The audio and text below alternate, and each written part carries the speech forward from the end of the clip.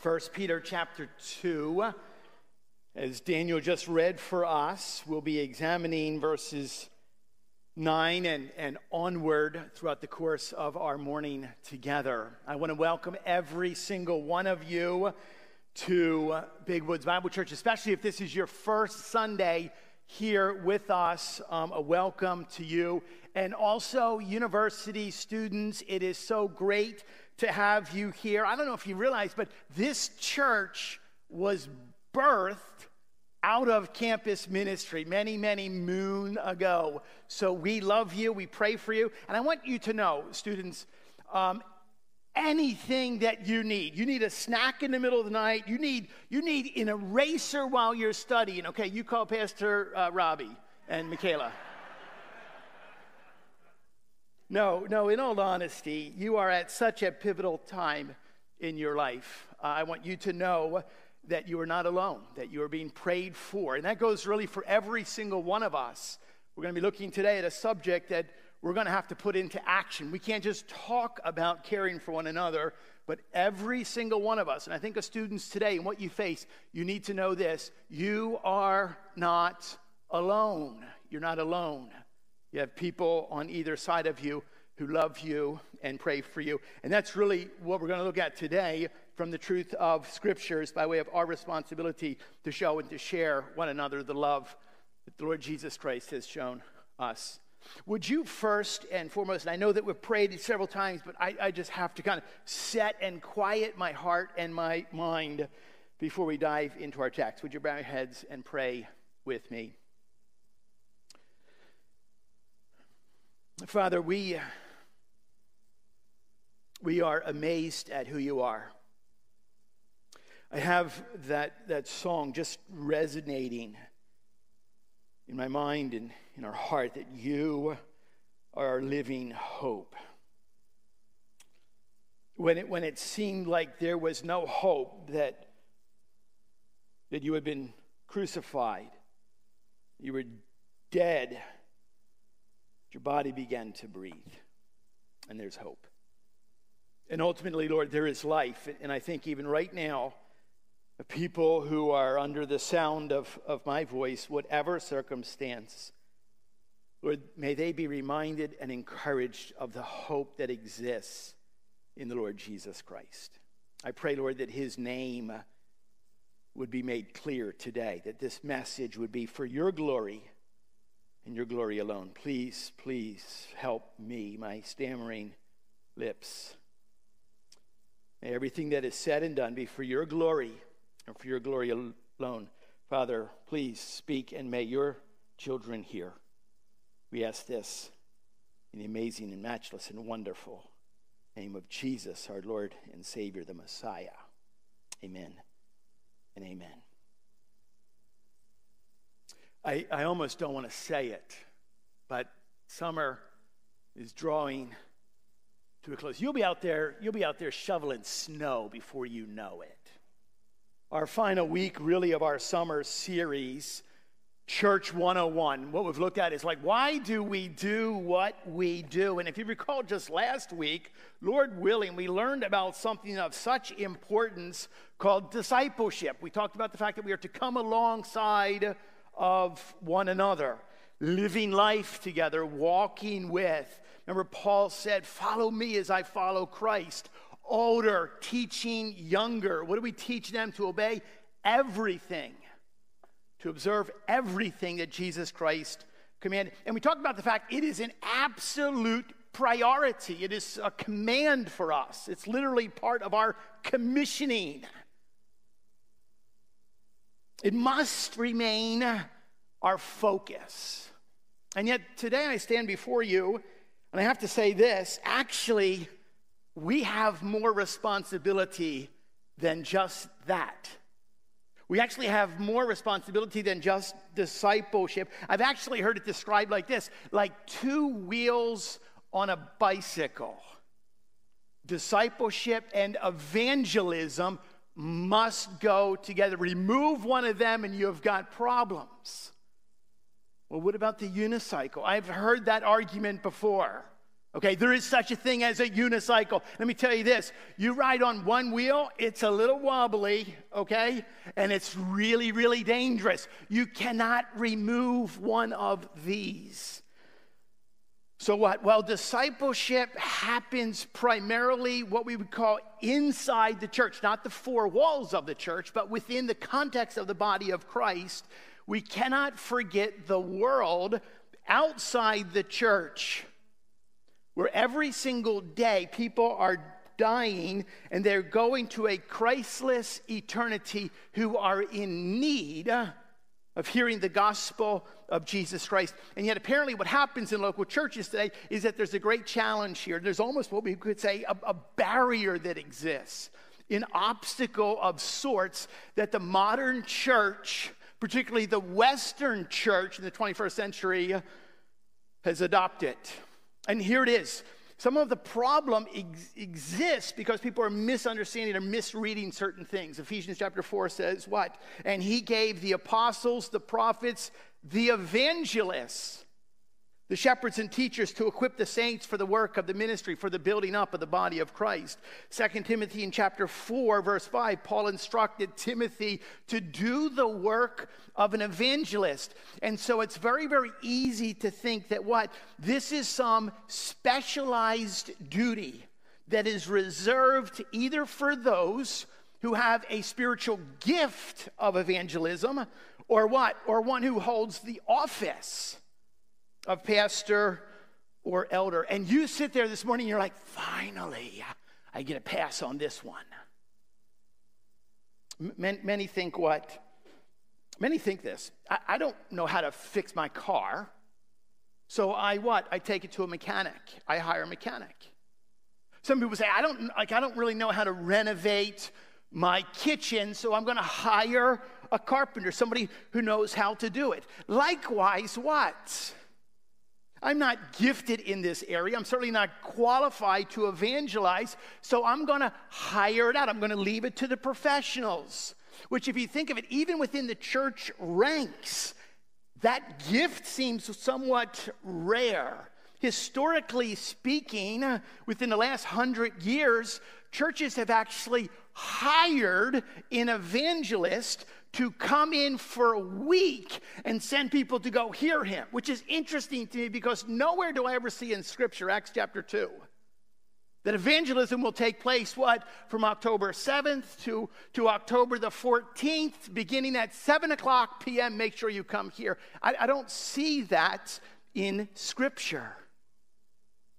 Or what do? We oftentimes can even subcontract this out to a parachurch ministry that teaches us this is really what you have to do to create an appealing track in the form of a door hanger. And people will train us as a local church how to prayer walk or how to knock on doors and say, read this.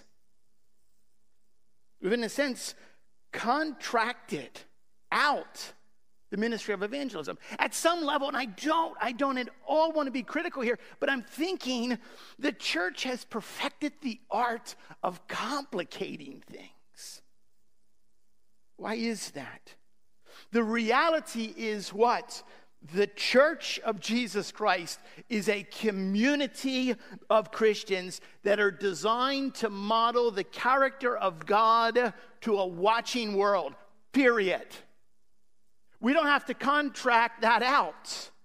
We're not to do that. That's the reason that Sunday is not designed exclusively that every single message is what? An evangelistic message. It's not designed to be that. It's not designed to be another lesson on apologetics. Yet the church is designed to be the primary tool to accomplish what? The mission of evangelism. Think of Peter's description of the church. Daniel just read this in 1 Peter chapter 2, verse 9. And he describes us. This is you. If you've acknowledged the Lord Jesus Christ as Lord and Savior of your life, you are a chosen race. It chose you. It says that you are a royal priesthood, a holy nation. Thus, what is our purpose? What is the reason for our existence? Peter goes on to say this, that you may proclaim the excellencies of him who called you out of darkness into his marvelous light. Where did the Apostle Peter get that idea? Think back to Jesus' words in John chapter 13. And we've mentioned that actually several times throughout the course of this past summer series. Jesus said, by this, all people will know that you may proclaim in 1 Peter, and that all people will know that you are my disciples if you have love for one another. This is a love among Christians, and it speaks most powerfully to those who are not Christians. And Peter saw this firsthand, close up. In Acts chapter 2, it says what in verse 44? And all who believed were together, like this.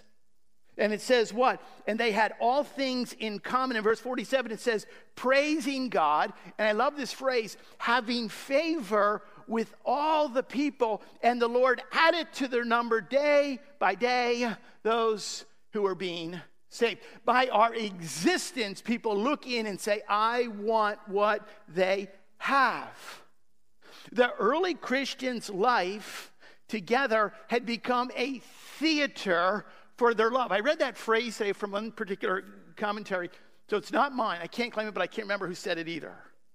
But I think about this, a theater. The way that they lived together was a theater of their love. So what? A watching world should be able to do this.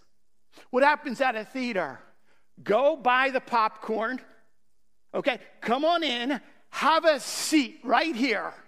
And as the curtain comes back, let me show you what the love of Jesus Christ looks like as we connect and relate and offer an eraser to a student in the middle of the night who needs one.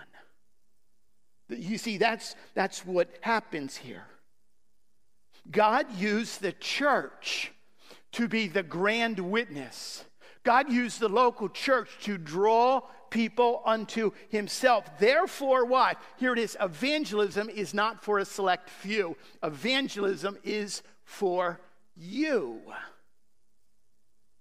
One of the most colorful early church scholars, Tertullian, a North African who lived between 160 and 225 AD. Tertullian was famous for his work, his apology, his apologetic work, written to the Roman magistrates to defend Christians against slanderous charges as they were being flooded, like those people. In it, he noted unity of Christians, saying, and I quote, we are a body knit together as such by a common religious profession, by unity of discipline, and by the bond of a common hope, which we just sang about. Noting the impact love of a church had on unbelievers, he says this, it is mainly the deeds of love that are so noble that lead many to put a brand upon us. See how they say, how they love one another. End quote. Let me make something very, very clear here. As we examine our responsibility for evangelism in intentional, impartial, congregational love in a loveless world will not be ignored. It cannot be missed.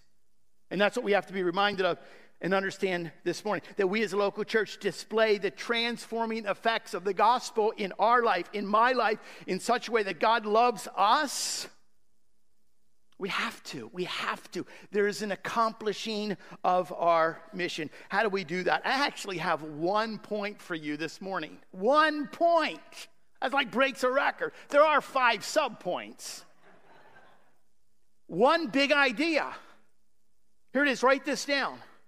Talk about this over lunch, like in between your wings. Talk about this. Number 1, and only one, there is a unique power when an entire congregation seeks to be a witness for Jesus Christ.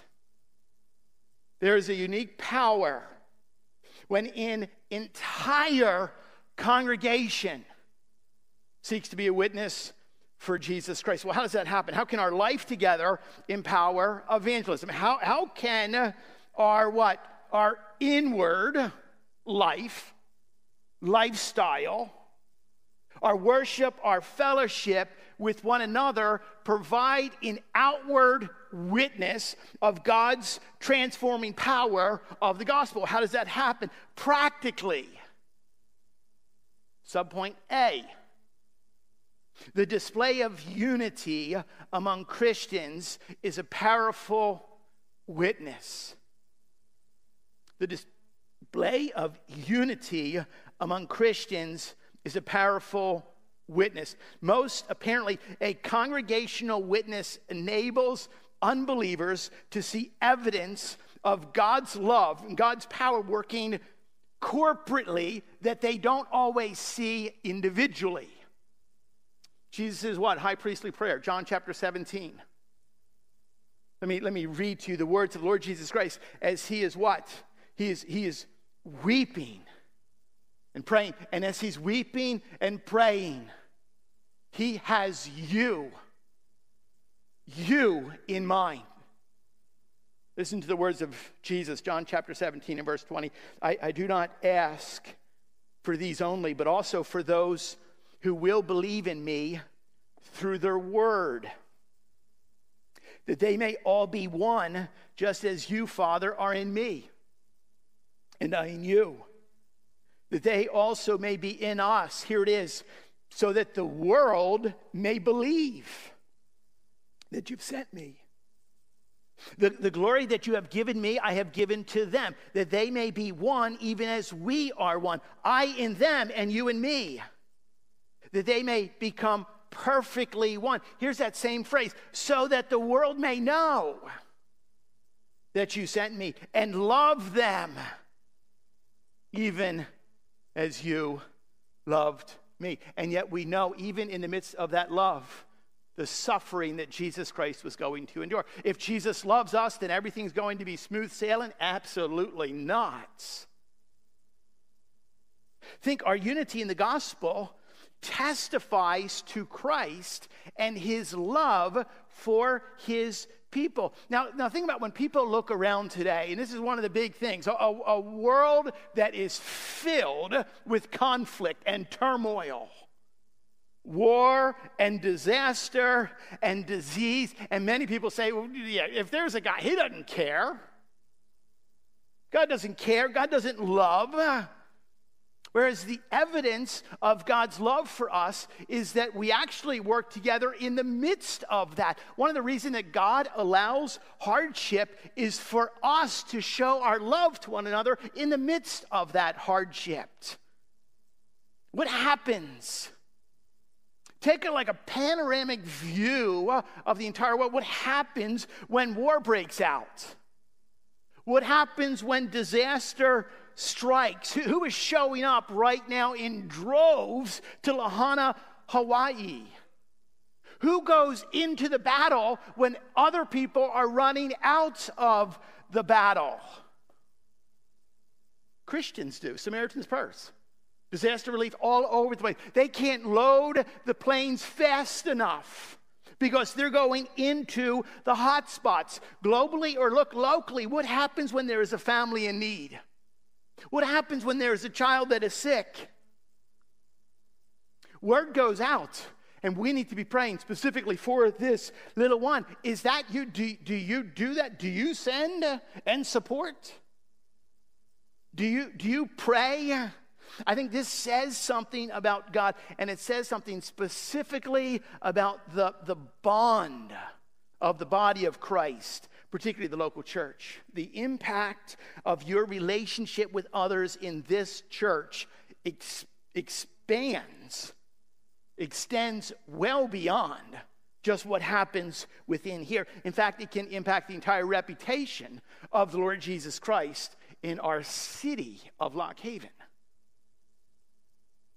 They will They will know that you're my disciples because of the love and the oneness that exists. And it expands. That unity flows out of, number two, what? The display of love among Christians is a powerful witness. Francis Schaeffer says it like this: the love of Christians for each other, the ultimate answer, or he calls it the final apologetic that we can give to the world. The greatest defense of the gospel is how you and I react and respond to one another when what? I need to love my brother. I need to love my sister, when in all honesty, in my own heart, there's not always a lot of love there. But the Holy Spirit, what? Wells up within inside of us. What marks us as Christians to the eyes of the world? I would say, in all honesty, more than sound doctrine. The world's not real interested, particularly in the accuracy of our doctrine, although we need to be that, but that's not necessarily what attracts. More than what? Our passion in worship. Wonderful. More than our programs. The world looks in at us and they say, you know what? Those people, oddly enough, they show up for one another. They honestly do care. And when one weeps, they all weep. When one rejoices, they all rejoice. Remember Jesus' words again in John chapter 13, by this all people will know that you are my disciples if you have love, and it's manifested. Matthew chapter 5, our description of kingdom living. Let your light shine before others so that they may see. They can look in. See your good works and give glory to your Father who is in heaven. Similarly, in 1 Peter chapter 2, keep your conduct among the Gentiles honorable. So when they speak against you as evildoers, here's that same phrase, that they may see the good deeds and glorify God on the day of visitation. According to Jesus, the good deeds of his disciples are the window by which a watching world comes to see, know, and ultimately glorify God. What does this specifically look like? A lot of people think that when we hear John chapter 13, that you'll be known what? By your love. And so people think what? It's a love for the world and those out there. That's not really what John chapter 13 is talking about. It's not first and foremost a love for the world. It's actually a love, what does it say? For one another. If you have love for one another. The witness that Jesus has in mind isn't first our love for the world. It's first for our love for the local church, for one another. And if we love well there, the world sees that. Profoundly compelling. We don't swing to the opposite. So that means I don't have to love the world. No, we're not saying that. Love your neighbor as yourself. I'm not saying that. By God's grace, we see all kinds of examples of how we can love. Jesus says it will mark us. It'll mark us from the rest of the world. Nobody else behaves like that. See, the display of humility among Christians is a powerful witness. As a church, here it is. Our responsibility is to help one another witness. So it's not just me being a witness, not just you. We're actually to look around us and say, how can I make my brother's witness even more impactful? My sister. It is never, ever, ever to be a one-man show. We're always to help one another witness. Why? Because evangelism as a church is a far more powerful witness than evangelism individually. Why? Because there's different gifts that are represented in this room, in this church. Seated in front of me are people that are gifted with just like initiating a conversation. Like it just flows naturally from them. And some people are like, I don't really do well on that. Yeah, but other people are gifted with what? Come alongside and sit with me as we have lunch together. And it's easy for them to do that. Somebody else is like, I just know. Or someone else has a real clear gift of communicating the gospel with such accuracy. There's someone else, what? Some of you, many of you have the gift of just settling people down, just offering a sense of putting another person at ease. Like you just kind of like, you're so chill. And what? And people become chill around you. That's a gift that God has given to us. So that what? So that all of us work together to display Christ. Sometimes I find that we can beat ourselves up that I can't do all of those things, when in reality, we should be what? We should be teaming up. Combining our gifts. You ever talk to people with how they came to know the Lord Jesus Christ?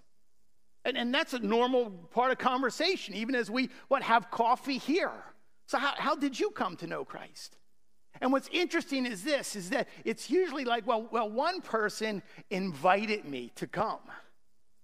And then when I got here, it was another person who greeted me or welcomed me. And it was another person who sat next to me.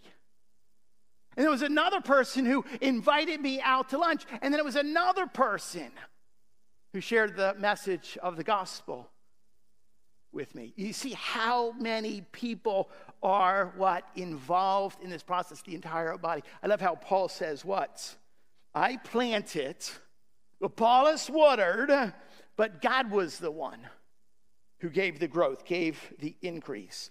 Be assured there are many different people who are needed as we all help one another be a witness of the Lord Jesus Christ. Fourth, the display of hope among Christians is a powerful witness. Well, it is so easy for us. It would be so easy. It's such a temptation for us to join the parade of hopelessness that exists in our world today. It would be so easy for us to kind of jump on the back of the toboggan in this whole world that's going to hell in a handbasket. And yet, for some reason, the local church of Jesus Christ does not join into that. Does not jump into that fray. Whether or not it's political, whether or not it's economic turmoil, battling over how we should handle the crises that we face in our country today, differing views, homelessness and border security and climate control and opioid addiction. And what happens if you are not saturated in the truth of Scripture? If you are not sensitive to the Spirit's leading, then what? Very quickly, 10 minutes of the news, and you can very quickly, have despair set in. But we're not like the world. We don't act like the world. We don't talk like the world. We don't think like the world. Rather, we've been rescued from this. We have literally been redeemed. We are of no value. I remember as a kid, we used to do they still do this, where you could take soda cans and soda bottles and you collect them and then take them to the redemption center and you get 2 cents a piece or 5 cents a piece? And I always thought about that. That's garbage on the side of the road. And I'm like, wow, man, I can buy 4 packs of bubble yum. That's really something that is of no value, no purpose. That's in a sense it's a redemption center, they call it. I remember it now. We have been redeemed. No purpose, no direction. And God says, no. I call you unto myself. He sets us up, a chosen race, holy nation, royal priesthood, with a purpose. Remember what? Psalm chapter 62. And the psalmist knew something about the despair that exists, the hopelessness. Psalmist writes in Psalm 62, for God alone, O my soul, wait in silence, for my hope is from him.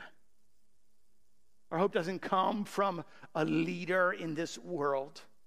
Our hope doesn't come with a new job, or my hope doesn't come with a promotion. My hope comes from him. He alone is my rock and my salvation, my fortress. I shall not be shaken. 1 Peter chapter 3, in your hearts honor Christ the Lord as holy, always being ready, prepared to make a defense to anyone who asks a reason for the hope that is in you. Like, why do you hope in the midst of a hopeless world? And then it says what? You answer them with gentleness and respect. Intentional witness for the Lord Jesus Christ will not, cannot be ignored. Finally, the certainty that God gets all the glory among Christians is a powerful witness. A corporate witness glorifies God in a unique way. In a sense, the broader the testimony, the more God is glorified. An assembly of believers can give glory to God with a volume and a variety that we cannot do individually.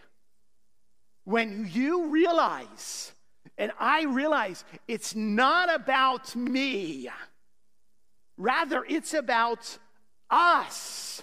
It's about us together. When we realize that, it is so liberating. It is so freeing. I've been in a group of people. Maybe there's believers and unbelievers. And people talk about what? Again, the subject, if we're believers, we talk like this is who we are. How did you come to know the Lord Jesus Christ? Some people say it's through a horrible season of my life. It was through darkness and despair. People loved me and cared for me. Others would say what? It was when I was young and raised in a Christian home. It was what? A complete stranger on a college campus who invited me to worship with them. And there's different stories that shows what? It shows the manifold ways that God is a witness saving the world around us. And it takes the focus off of us and it places us together, what? Whatever you do, whether you eat or drink, you do it for the glory of God. And one another keep us in check to make sure the focus is not on us, but together as a local church, as we together bring glory to God. So whether or not you work together as what? Local PRC ministry. Whether or not you work together to serve on campus. Whether or not you work together, what? Welcoming kids into Awana. Whether or not you support missions faithfully or church planting around the world. What are we doing? We're pooling all of our resources. Far more effective together than individually, corporately than apart. We pool our wisdom. We pool our experiences, our financial support, our prayers, and we direct them all together to the Lord to make His name great. Praying and inviting non-Christians into our life. Praying and inviting non-Christians into this church, His church, and people begin to see like, wow, they do care about one another. There is a sense of unity and love and humility and hope, and it's not about them. It's all for the glory of God. Soli Deo Gloria, everywhere. And I wonder, when people think about Big Woods, like this is where it starts in our own lives. This is where we are together. Do they see Christians that have an evident love and care for one another? People hear of our testimony. Do they see church members who are quick to greet, to express an interest? Really? How you doing? No. How are you really doing? And you wait for a response. Do they see members inviting them to lunch so we can get to know one another better? You know, I have to say from my perspective, I am blessed to get kind of a front row seat to the ministry of Big Woods. And the reports, and I want to commend you, the reports that I hear, okay, we're far from perfect, but the general consensus, the reports I hear are good. Praise God for that. Keep doing that. But I wondered as well, is that because of you? Or is it because of others? And you're just kind of like riding in their wake. We have a responsibility. Why? Because one day, the whole world Sobering thought. The whole world will bow before our God in worship and praise. Sobering thought. On that day, every eye shall behold him. In what? In splendor, in majesty. Everything is focused on the one who is called faithful and true. And we look forward to that day. But what's interesting is that we're not there yet. We're not there yet. And God, in his providence, in his wisdom, have left us the compelling task of displaying and revealing his glory, his perfect character. He's left that responsibility with us who are imperfect in every single way. So hopefully we understand. Throughout, we kind of look back over June, July, and August. It's been a long time on local church. Hopefully you've heard and been reminded about the opportunities, but also the responsibilities that we have as a local church. And I'm just thankful that God has given to us everything that is necessary. Everything that is necessary. The Word of God, the Spirit of God. He's given to us one another, the people of God, as we together reflect the very character of God, Jesus Christ, who modeled his perfect love in a perfect way. What does Jesus' love look like? Love is patient and kind. Love does not envy. It does not boast or brag. It's not arrogant or rude. It does not insist on its own way. It's not irritable or resentful. It does not rejoice at wrongdoing, but rejoices with the truth. Love bears all things, believes all things, hopes all things, endures all things. Oh, people, may that be us. May that be us as we what? Love people who are different than us. Love people that maybe, like myself, can be hard to love at times. I'm so grateful that God, in his sovereign providence, saw me and brought me unto himself, just like he's offered for every single one of us. That although we are far from holy, he says, I'll offer my own son to suffer and die in your place, that we put our faith and our trust in him. And today, I hope that the journey begins there.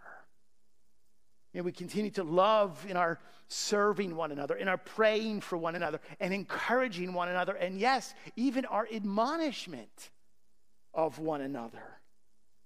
Love with patience and forbearance, and love by teaching and making disciples. Love by being present here at important events like this and not important events. We just get together to have fun. Love by using your spiritual gifts to build up the church. Love by clothing yourself with kindness and compassion and warmth and generosity. That is exactly what the Lord Jesus Christ has done for us.